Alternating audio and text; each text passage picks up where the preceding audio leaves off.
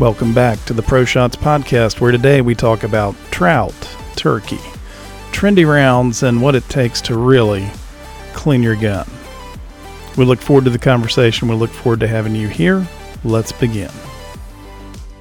All right, welcome back to the Pro Shots podcast. Technically, this is the second podcast, but it's going to be the first real podcast where I actually talk about things ongoing at the range, things going on outside the range, maybe some gun news, and maybe fight a little bit about calibers. Yeah, that's going to be, we're kind of still figuring it out, but we might do some like weekly, I guess, kind of weekly themes that we talk about.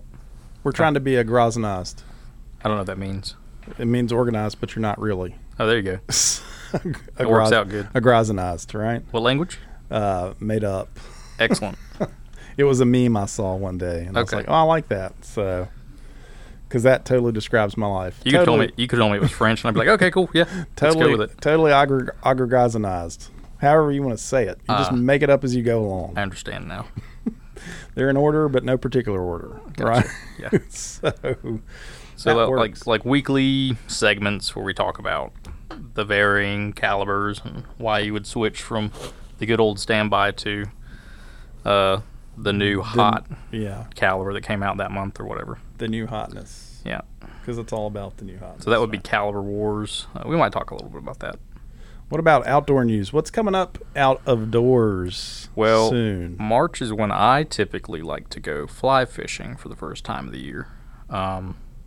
So probably when do trout get bitey? North Carolina when they start stocking them. Because they're around, and in the like late fall they're spawning. So there are actual, like, you could guess technically call them wild trout that were born of stocked fish. They don't bite obviously for like another year because they're just too small, or they'll just be eaten by the fish that they stock next year. It's kind of just like whenever they stock them, there are fish around again and you can start catching them. But right now is a good time to catch like the wild browns and stuff you don't typically see, or technically not wild. But so here's a quiz. Do you know off the top of your head what the replacement cost for a trout is? And I'm asking because I don't know. Like to stock last year's? Well, if you get caught illegally fishing out of season. Oh, Lord, I have no idea. They're going to charge you, like for a turkey, it's something like $1,500. If you shoot a turkey out of season, shoot the wrong bird, they can charge you a fine. They're going to fine you for shooting that bird, and then, take your shotgun, your truck, and all that kind of stuff. But I'm sure it's very similar to that, if not exactly that. And it's per fish. Oh, yeah. No, if you have a creel of 8 fish, you're going to get it per fish. So when I went to school up in Mars Hill, up in Madison County, North Carolina, near Buncombe County, near Asheville, these guys got caught. They were stocking the stream so that they're dumping them out of the truck or whatever. There were guys behind them with dip nets, just waiting. No, they covered the whole stream. They were catching every single fish they dumped out of that truck. Replacement call, and they're doing whatever it is, thousands of fish, hundreds of fish. It's kind of a weird observation that I have, and it's kind of, I don't think it's funny, but it's ironic, but at the same time I've come to expect at this point. Every time I go to a stream, like the day after they stocked it, it's either loaded with tons and tons and tons of fishermen, or each hole you go to has got remnants of a can of corn or a bunch of night crawlers, and you can tell somebody sat there last night with a dip net and just scooped them out. And if you don't know, in those wild streams, it's single barbless hook, no bait. Single barbless hooked, no bait, artificial lure only for trout. So people are just breaking the law. Yeah, it's pretty blatant. And no, I don't go to like the nicest parts of the stream that are patrolled all the time. But like I'll go up to Ararat and you'll hit the high point where you get off the trail and it's right there, and that's where everybody fishes, and you can tell somebody stood there last night with a dip net for about 20 minutes and just scooped them out. And so that stuff goes on, but I would assume that it's pretty costly if they ever got caught. Oh yeah. I had a teacher who actually got me into fly fishing, and he was big into, he'd go fishing for the day, and then would look at all of the little limbs hanging down across the stream that are just full and loaded with flies and lures and stuff. And so he'd wade across the stream after he was done fishing that hole, and scared them all out or whatever, or caught whatever he wanted to catch out of it, and then break the limb off or pull it down to where he could get to it. And he'd pull, 15, 20 flies or whatever. And so one day he pulled like a couple treble hooks out and was like, well, you're not supposed to use those, but I'm going to put them in my pack because they're good treble hooks. And he got carded by the game warden that day. And he's like, look, I haven't been fishing with this. I can't throw that on my rod that I have right now. But I'm going to be honest, I just pull these out of trees. And the game's like, well, technically I have to write you a citation. But we'll meet at the courthouse and we'll both explain it to the judge, and you probably won't have to do anything with it. But we're going to have to. But still. So. Not lawful. Yeah, they're really not lenient, which is a good thing in my opinion, because I like to catch the fish that were supposed to be there. Well, you got people out there ruining all of their work. Yeah. And it's not like you can just replace that. You've got to hatch that fish, raise it, get it to a size where you can release it. I don't understand why people do that, and I guess it could be monetary, but if you look at the folks that would do that, why wouldn't you just go pay $10 at a trout pond? Yeah. Okay, and just catch as many as you wanted that afternoon. Even those guys I watch in Canada, they're in all those,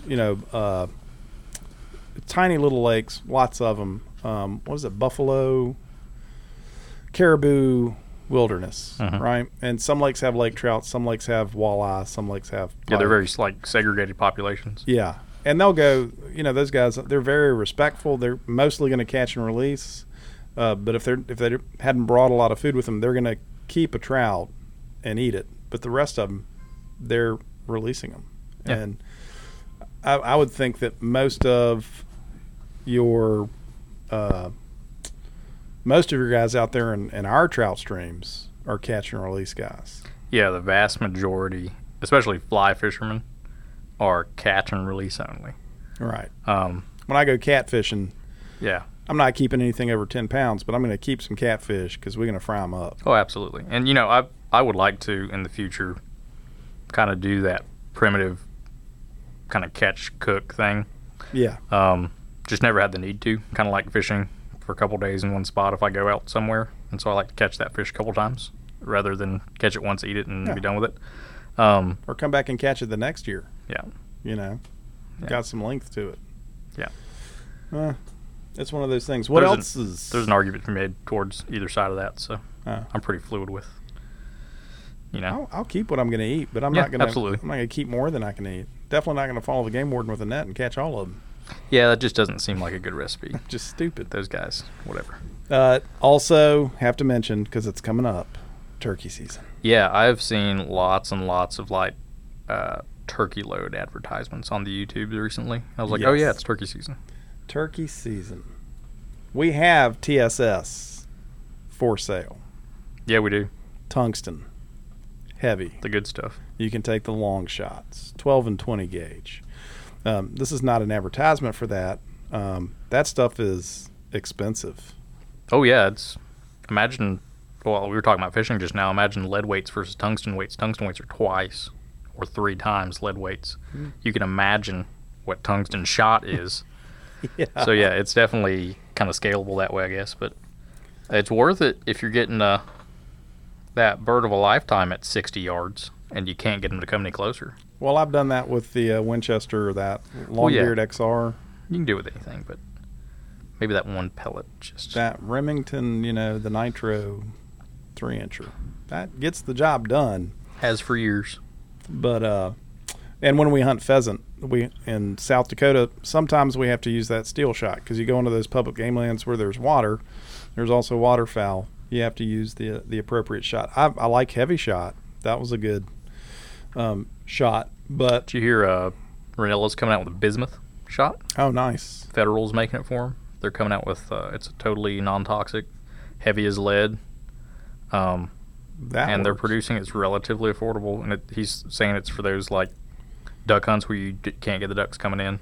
You buy a box of that in reserve, and then they're not coming in close enough for steel. Throw these bismuth shells at them, and apparently they work pretty good. He's been hitting them up pretty good about it. My advice for turkey season: my best piece of advice for turkey season would be permethrin, because it's also tick season. Yeah. And 2 years ago, the guy that I turkey hunt with got bit by a lone star tick and can no longer eat red meat, any mammalian meat. Anything on 4 legs? It's like my biggest fear in life. That's one of the reasons I really don't go turkey hunting. I remember calling him up and, said, what's going on, He said, well, I got bit by this tick and that's that. I can't eat deer anymore. I said, well, just shoot me now. He said, I know. And, maybe a year ago. We're on year 2. They put him on antibiotics, and maybe in 2 years he can. But it's almost like a degrading. Maybe if they catch it fast enough with the antibiotics. That's my understanding. But it could be he just can't eat red meat ever again. Yeah, it's just terrible. That's horrible. I like chicken, but not that. Especially not when he raised 2 kids and his entire family hunting his entire life. Most of their red meat comes out of the woods behind his house. Yeah. So that is a nightmare. I mean, he could go for like hogs, maybe. That's kind of no, really. Still, yeah. Mammalian meat. Mammalian meat. Anything on 4 legs. You think the other white meat, right? Yeah. Pork. Nope. And they went out to a restaurant and they cooked his food on the same grill they were cooking. And he still had a problem. And he still had to stop on the way home. That's like celiac disease and gluten, man. Yeah. I know a couple people who they have like a gluten testing device they stick into their food to see if it's come in contact. If it's a certain parts per billion, they can't eat it. Oh, yeah. He told them beforehand, we'll cooked it on the same flat top. He got sick. Yeah. He didn't die, so that's good, but he didn't get to enjoy that meal completely. Let's just put it that way. I don't know. What's going on at the range? What's up at the range? We've got our second little batch of... Yes. Shout out to Ben's dad. Well, I'll drop everything. Just spill that. Yeah. Yeah, I know. It's going to sound real good on the podcast. We made these little guards for the pulley assembly at the rear of the range that gets shot up all the time. No fault to anybody other than they're just down there and in the way of the bullets. But didn't have really any solutions, so I kind of thought about it and figured a little way that we might be able to use some parts that we had, which is a deflector shield off of the front of the target carrier. And we had these little mounts down there to stop the target carrier. Why don't we just weld that to it? And Dad agreed to just go ahead and do it and test them out a little bit. And now we've got 6. I need to install those, but we almost have a full range of those. So a little awesome upgrade that's going to keep things running a little smoother maybe. And keep the lanes more operational. So keep things from breaking as often, because there's like millions of pounds of lead. Oh, yeah. I mean, a bullet-riddled environment is not conducive to many things. Imagine just buckshot all day for hours. Well, we go shoot clays, and you look at those trees. Trees are just no bark. Done. Yeah. Same thing downrange.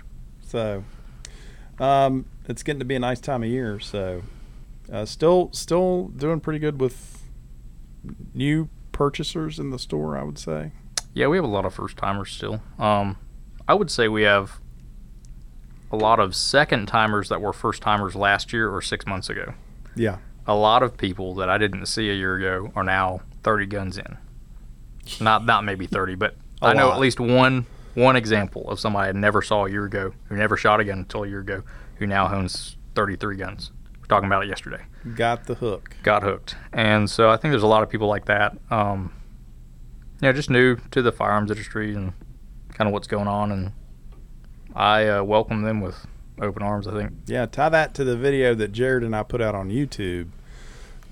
Buying the gun is a good thing. Having training is the right thing. So don't just buy a gun and assume proficiency. You got to train. I like to tell folks it's kind of like buying a motorcycle having never seen one. Yeah. Imagine buying a motorcycle and just driving off the lot without any instruction. Now, some may get it, some may not, but I know a guy that bought a motorcycle and had to have someone else ride it home for him. Yeah, I mean, stuff like that. So training kind of pays for itself, I would think, just without. Well, like I said in that video, and just to repeat it on the podcast, you buy a gun for safety, but you made things less safe because you don't know how to use the gun safely. Right. and that's not good. So get training. Yeah. I'm not going to steal Granddaddy's saying, but what caliber are we going to fight about? Are we doing that? Yeah. Why Okay. not? Let's try it. It might be better. It might be worse next time. I really want to just hop all over the 30 Super Carry. The 30 Super Carry. Have you heard of that yet? No. So Smith & Wesson, I think it's Smith & Wesson. They come out with that new 938 competitor. I can't remember what the CSX, I think is what it's called. Yeah. Single action, aluminum framed, single stack 9mm, kind of like a little baby 1911. And with that gun, they released the 30 Super Carry, which is a 30 caliber. Imagine a 38 Super, so like an elongated, I was just getting ready to ask. an How's that? elongated 30 caliber cartridge or casing that has a relatively light projectile, so like a 90 to 120 or something like that. And their thought process behind that is that you can fit more of those in a magazine that is smaller. Is it rimless or rimmed? It's rimmed, so it's rimless. It's a automatic cartridge. Well, then why not just buy a 38? They reinvented the 38 Super. Yeah, sort of, kind of, and branded it Super Carry. Well, there are already 38 Super guns out there, so I'm going to automatically take the opposite side of this. Oh, I don't like it. Oh. Believe me, Then I love it. No. No, you don't. Nobody does. I don't know why. Maybe somebody does. Are they just making new calibers so that? So I people think don't they're buy trying to kind of branch off into that trend, like we saw with the 365, and now the Shield Plus and the Hellcat, and all these really small, compact guns that have 10 or more rounds. And 9mm just wasn't getting them where they wanted to be, so they're innovating a narrower cartridge that still has lots of velocity in it. So you're making up the same ballistics that you would with like a 9mm. And the only way you do that is to elongate the cartridge and make it thinner. But you can fit more in a mag the same size, and that's what it's kind of for. Or I could buy a 43X and get a 15-round mag. Or you can just carry extra mags. I mean... Or I could get the Hellcat Pro that holds 15 plus 1. Yeah, they just still keep coming out. I don't see this replacing 9mm or 380. How long do you think this cartridge will be around? About as long as the 6.5 Grendel? It's still around, but it's going to be around forever, but you're not going to find more than a box or one brand of ammo at a time. Yeah, how many manufacturers are making ammo? I don't... It's Hornady, just... Federal? Again, it's a new wild... They want it to be a standard carry cartridge, which is why they named it justly. But I don't see them, especially with current world events, getting away from any NATO cartridges. Yeah. As far as popularity. 9mm's been around for like 100 years. Yeah. 1908, I think. 45? 45's been around for 38? 100 years. They're not going away. And the people who have those guns want more guns in it so that they don't have to buy new ammo every time. Yeah. How do you market this is the same but better? I guess you just tell them your gun holds more bullets, which is what it's doing. And ballistically, it's a very good cartridge like 38 Super was. But again, 38 Super, how often do you see that in a store compared to 45 or 9mm? Oh, yeah. I mean, we carry it, but Rarely. if 38 Super didn't withstand the test of time. It's far rarer, though. Right? It came out to give that advantage in competition, and that's kind of where it went. Yeah. And it was a good cartridge, but again, it slowly loses popularity when people can't get magazines for it because it's a different size.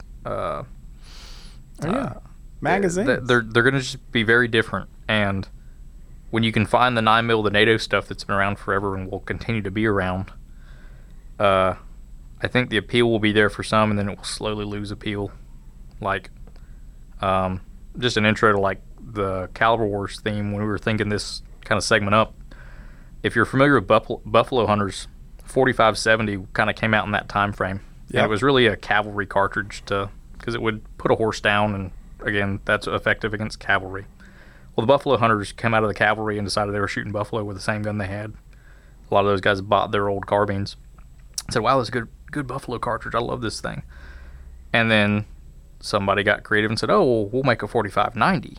we'll make a 45 110. All you have to do is elongate the chamber, and you got this more powerful, longer range cartridge. And those cartridges aren't here today. They still make a shallow sharps in 4590 and 45 110 and 45 70. But when's the last time you saw 45 90 or 110 in a store? Never. Why? Because commercially, the 45 70s, where the market already was, with all these buffalo hunters that had their old carbines from when they were in cavalry days. And because of that, they were unwilling to say, I'll buy this newer cartridge that I can't get everywhere. And, 100 years from now, look where we're at. We don't even see them in the stores. You might hear about them or say, that's a really cool cartridge, but you have to have somebody specialty make them for you or make them yourself. Why does everyone want a 45 110? It just sounds cool. Quigley Down Under. I don't know if but he wasn't even shooting a 45 110. He was shooting some fancy paper patched deal. I believe it was a 45 110. Maybe he said it was a 120. It's a 458 something.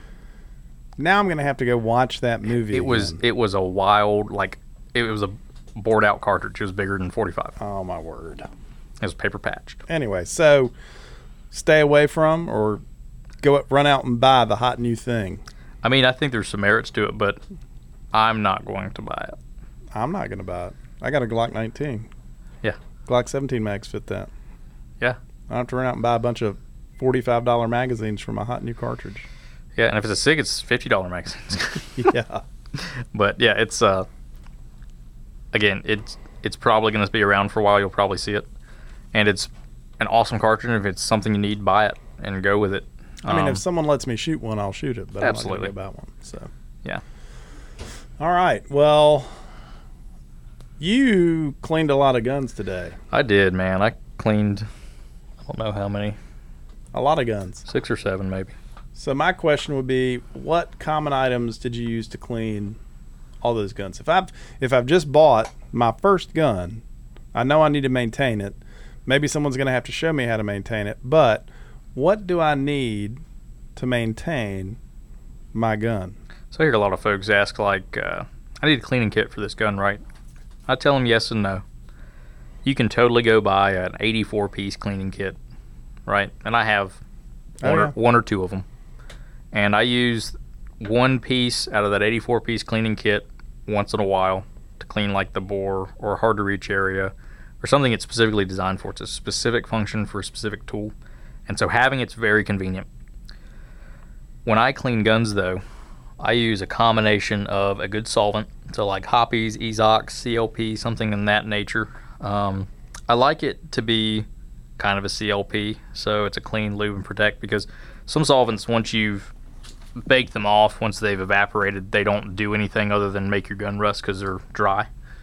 So I kind of stay away from those, but I like the ones that kind of act as a lubricant, act as a preservative after the fact. Even if you wipe most of it away, it's still seeped in. I like that CLP. CLP's great. What is that brand that we? Break Free.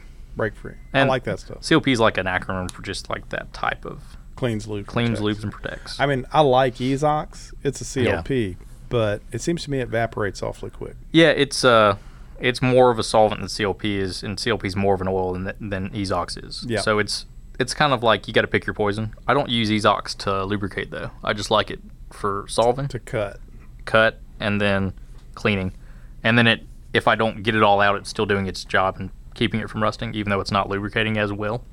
And then I use, I really got turned on to this Lucas Oil stuff. I really like that. I've been using that on customers' guns for probably 6 months now. That same guy that got bit by the tick years ago, he had a red bottle of that Lucas Oil. Oh, it's been around for a while.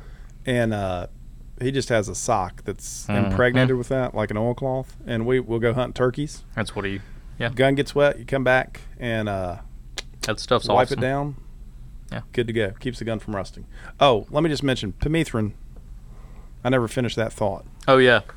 Permethrin. Turkey hunting season is also tick season. I got distracted by the whole he can't eat red meat anymore. That destroyed my thought process. But permethrin is a product you can coat your clothes with. You spray it on there, you let it dry in there, and it'll withstand, they say, up to 6 washings. Oh, that's pretty cool. And it kills them as they walk across it. Yeah, And they just kind of fall off your clothes. so I'm hyper paranoid. Spray your now. boots heavily. I your spray them pants before heavily. I go out. Yeah. Because I'm wearing It's not. muck boots. It doesn't have any scent or anything. And I don't think turkeys are that Doesn't matter with turkey. worried about it, but I mean, I use it during deer I'd use season, it all the too. time if Yeah. I'm outdoors. Oh yeah, we go down the lake. I'm soaking that stuff down. I've heard of guys in the summer with like hiking boots and socks, putting on their socks, Yeah, and they got shorts or yeah, whatever. Totally. Yeah.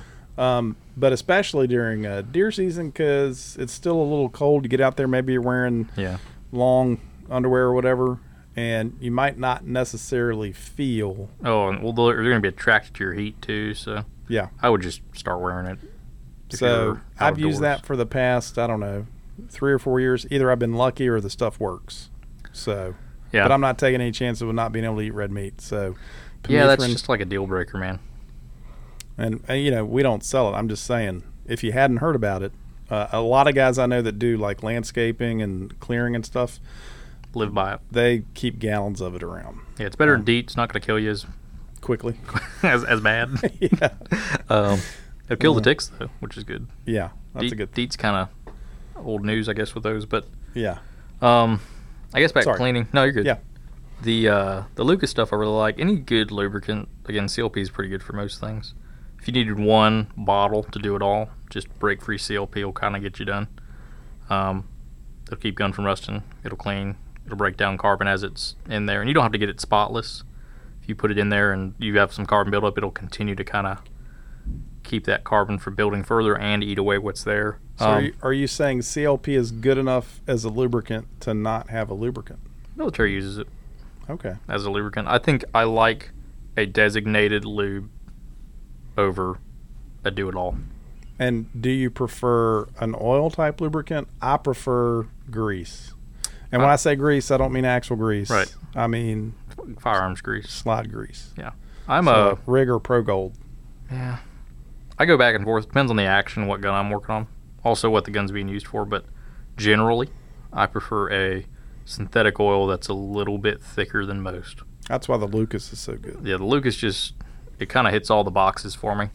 But if it's like a grand action or something that was specifically designed, or so they say, to use a grease, which if you have a grand or a grand action luber plate, which is an engine assembly grease, is I think what that action was designed to be. Huh. Put back together, because the tank battalions would have buckets of it, and so if you needed some, you should go over to your tank guys. Hey, you got some grease? Yeah, here you go. And so that was cool, but that's kind of what they were for. But other than that, I'm a big synthetic oil guy, and you can use like synthetic motor oil. It'll totally work. I mean, in a pinch.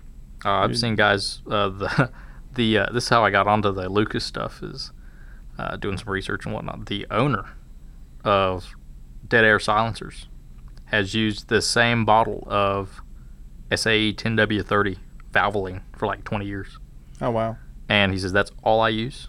He says he was a car mechanic for like 10, 15 years before he started making silencers. And kind of treat it like a big muffler. And so he said, yeah, it's the best thing to break down carbon and keep it from. So if you're shooting suppressed a lot, I would use a synthetic. Like, So he's cleaning his suppressor with. no, or just he just puts it on guns. And Oh, okay. he says that it keeps the guns from being as carbon fouled from suppressors. Oh, from the back pressure. Because if you think about an engine, what do you not want the engine to collect? Yeah. Carbon. Carbon. More than likely going to collect more carbon than Well, a that firearm. means Berryman's should work in my. Absolutely. You do you, but Don't do that. please don't. But like, you can get by with 4 or 5 little things for cleaning the gun. An old toothbrush, or you can buy a firearm specific brush sets. I like a bronze or a copper brush. Some solvents will eat away at them, but you can replace those relatively cheaply. And the nylon ones, I think, are pretty much useless. I use them for getting the oil where it needs to go. Oh, okay. Pushing it around. Yeah, moving it around. But just a brush, something that you can kind of not hurt your gun and scrape on it with. You need either an old t-shirt cut up, an oilcloth, something that you can wipe the dirt away. You can chemically remove it with like a spray solvent, but I like just kind of getting there and wiping it away, and it leaves some behind. And again, you don't need your gun to be spotless, unless you want it to be. But for function, it will totally work so long as it's not building material like lead or carbon in critical dimensional places. Huh. And then I use, for customer guns, especially the older ones that deserve like a really deep cleaning that haven't been cleaned since they were put together in 1904, I get like dental picks out and get in the corners and make friends with your dentist. Yeah. If you can find a guy who's getting rid of some old dental picks, scoop those up. Oh, yeah. Because they will last you forever. Forever. I've gone through a couple of them, but I usually break them just doing something they're not supposed to be done. Yeah, a little bit. What about the barrel? Man, I go back and forth a lot about cleaning barrels. On my guns, I do not clean my barrel unless I notice deteriorating accuracy. Are you talking about rifles or pistols? All or of them. both? Okay. Shotguns, I clean the barrels out of because I want that pattern to have a smooth runway. So I try to get those pretty spotless, but because they just build up lead and carbon so much Now, faster. are you saying you believe in copper equilibrium in a Oh, barrel? Yeah. Okay. Big time. I'm for sure with the rifle. I didn't know if you applied that to pistols as well. I do. But you start shooting long distance. Yeah. You notice a difference. Yeah, for So sure. bore snake? Brush? Honestly, like a nylon brush is all I really use for barrels in my guns. Now, in a customer's guns, they're like, yeah, I want the barrel scrubbed. We'll get solvents out. We'll get copper brushes. We'll go through that thing with jags and patches and all that. A good wet patch, just to kind of get the carbon off, and then to inspect the rifling is all I really care about. I want to see if I can see problems. Like if you're flaking carbon or copper off, yeah, you need to scrub that barrel a little bit. But And even with the carbon equilibrium, at some point you start to notice a degradation in accuracy. But it's like thousands of rounds later. Yeah. There's a lot of anecdotal evidence and pretty well documented evidence to support it. I think it's totally a thing. I do too. I don't clean my rifle barrels. But that just means we agree on a conspiracy. Oh, whatever. It's all conspiracy, but it's fine. I think it's a thing. What about shooting in your barrel? Think that's a thing? No, totally not. Okay. Why would you wear your barrel out to make it shoot better? Well, just the clean, shoot one, clean it 5 times. No, I had a whole class on this, accurizing rifles, and when we were in that class, I just kind of shook my head all the way through the first book, and because it was all about, we got to shoot this, and there's a certain set way you should shoot your gun into accuracy. I'm like, okay, yeah, so you're knocking off like the little factory machining marks when they broach your barrel, or when they hammer your barrel around the mandrel. And that's partially why hammer forged barrels are a little better, because there's less, they're not cutting, and so there's less machining marks because there's no machining. If that makes sense. Think of it as less tearing of the metal, right? Yeah, If they're button rifling it, yeah, they're scraping metal out of the barrel. Scraping metal out. And so when that happens, microscopically and even to the naked eye, you can see like little ridges appear. It's kind of like if you were to spread butter on a piece of toast, you see where your knife was. You see those ridges appear. Same thing happens with a tool, unless it's so sharp, and by the time you start to the time you end it, it's dull. So they have to resharpen, or it's dulled along the way. And you're also pulling material with it, and that can be getting underneath the cutter, and so you're going to have these little tiny imperfections. What I prefer is to fill those imperfections up with copper and make a nice smooth runway, Right. versus kind of trying to get rid of those imperfections. Now you have an oversized bore that's only going to shoot one type of ammo really nicely. And I've never used them, but they make certain bullets that are abrasive. Oh yeah, no, they make abrading bullets, and they're like different grits, and you start with this one, you start polishing down, and it's like, okay, so you could do that and get your barrel to the sweet spot where it's just about to be shot out. Yeah. And shoot it for 1,000 rounds, 2,000, whatever, however many rounds it takes, depending on the cartridge. Or you could just shoot your gun, and as you get better, it gets better with you. And most guns are better than the people shooting them. And most guns are better than the humans shooting them, because we can't hold ourselves still enough. We have a heartbeat, and blood pumps through our bodies, and we have nerves that keep us alive and one of my make us guys move. that I train on the regular, he got that 6 millimeter. Charles. Yeah. Yeah. And we cranked that scope up. Now, I had him shooting at a card. He shot the business card in half, so vertical was fine. Then I put it horizontally. was like, now shoot that. And you could see him bouncing, or he can see No, himself he bouncing. could see his heartbeat. Yeah. In the scope. That's a tangent, but it's a good descriptor though. Do you need it to be any more accurate than the gun already is in most cases? no. You're shooting 1,800 yards, and you need to do it 8 times that weekend to win your match. Cool. Yeah. I think it's totally merited. You're going to replace your barrel after But 1,000 shots but you're anyway. also replacing your barrel anyway.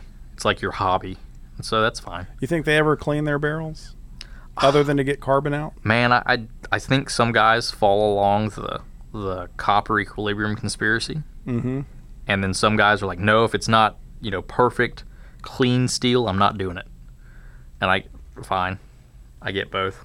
I think Whichever I think you're producing more drag on your bullet if it's perfect clean steel, because you have to smear that copper. And copper has a higher lubricity than. So yeah, But now I bought a whole set of Tipton Jags from 17 clear up to 50. I like Jags. So I like using Jags, single use on the patches, right? Yeah. And I still prefer that to a bore snake.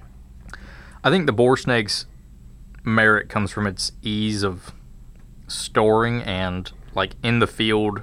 Yeah, plus if I'm hunting and I just want to swipe it out. Yeah. But the thing I've found with bore snakes is I tend to break them, and that's Yeah. not good. Because it's When hard you to wrap get a them bore around your snake. foot and just give it the biscuits, it kind of happens. Yeah, They are just a piece of and that's exactly nylon. how I break them. Yeah. Because sometimes it's hard to pull them through there. So, But I've got the professional cleaning kits from Otis and all these other stuff. I don't use them. I keep an Otis in my AR bag just because it's Yeah. compact and easy to use.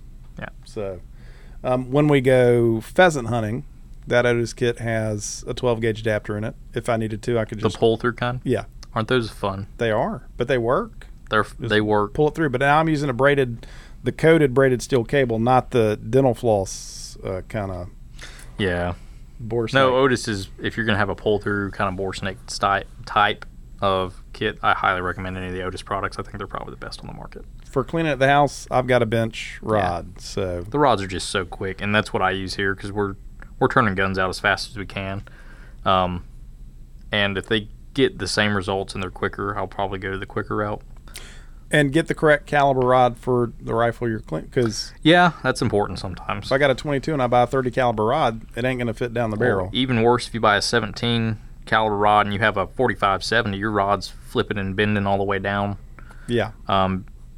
Especially if you've got a very tightly fitting jag or something, or you're pushing a patch through, your rod can flex, and that's just it's a good way to bend or break the tip of your rod, and then you're stuck with a situation you don't want to be in. But Yeah. So, basics. Got to have a solvent. good solvent, good oil, Maybe or a lubricant. Yeah, I like a solvent oil combo like Ezox or CLP, and then a standalone lube, and kind of make your own decision on those. There's plenty we can talk to you about at the store, and there's plenty other YouTubers and folks who know what they're talking about out there.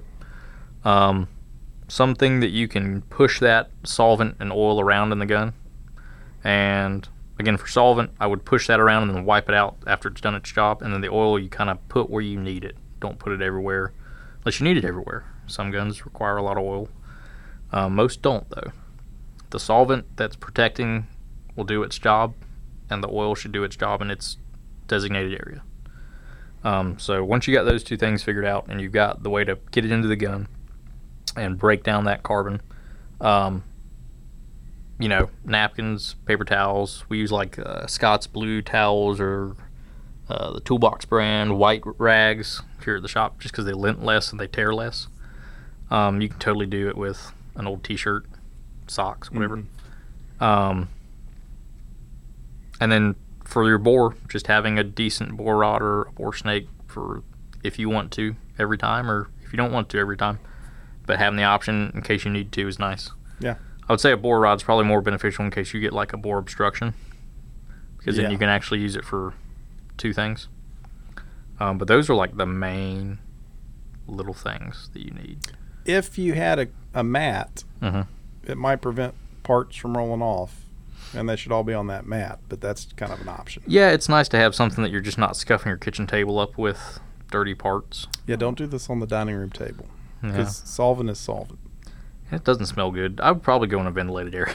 Well, that's why I like the CLP too, because Yeah, it it's doesn't smell not as nearly harsh. as strong as It's like not the as harsh. Ezox or the Just doesn't hops. work as quickly. I'm okay with that as long as I Yeah. don't have a headache when I'm done cleaning my guns. Yeah. So But there's so many out there, and I've got a can of WD-40 over there. It's not for cleaning guns though. Please don't clean your guns with WD-40. But for when we can get into like little repair stuff later on in the later podcasts, and what materials and chemicals I use to break stuff free and keep stuff from breaking free. But a lot of folks I'll just use WD-40. It's like, I would avoid it for guns. That gets gummy, doesn't it? It gets gummy. It will varnish. So by itself, it'll varnish. It'll turn into like a crust without, or not by itself, and with other things it will kind of gum up. And then it's also a little acidic. So sometimes it can eat the bluing and stuff off of it. But anyway, that's for another day. Cool. Well, hey, good podcast. We look forward to the next one. This was a long one. It was, but it was a good one. So good first official podcast. Absolutely. But we appreciate the fact that you're listening, and we look forward to seeing you next time, or not seeing you, having you hear us next time. So everybody have a great week. Be safe. Have fun. Practice. See ya. See ya.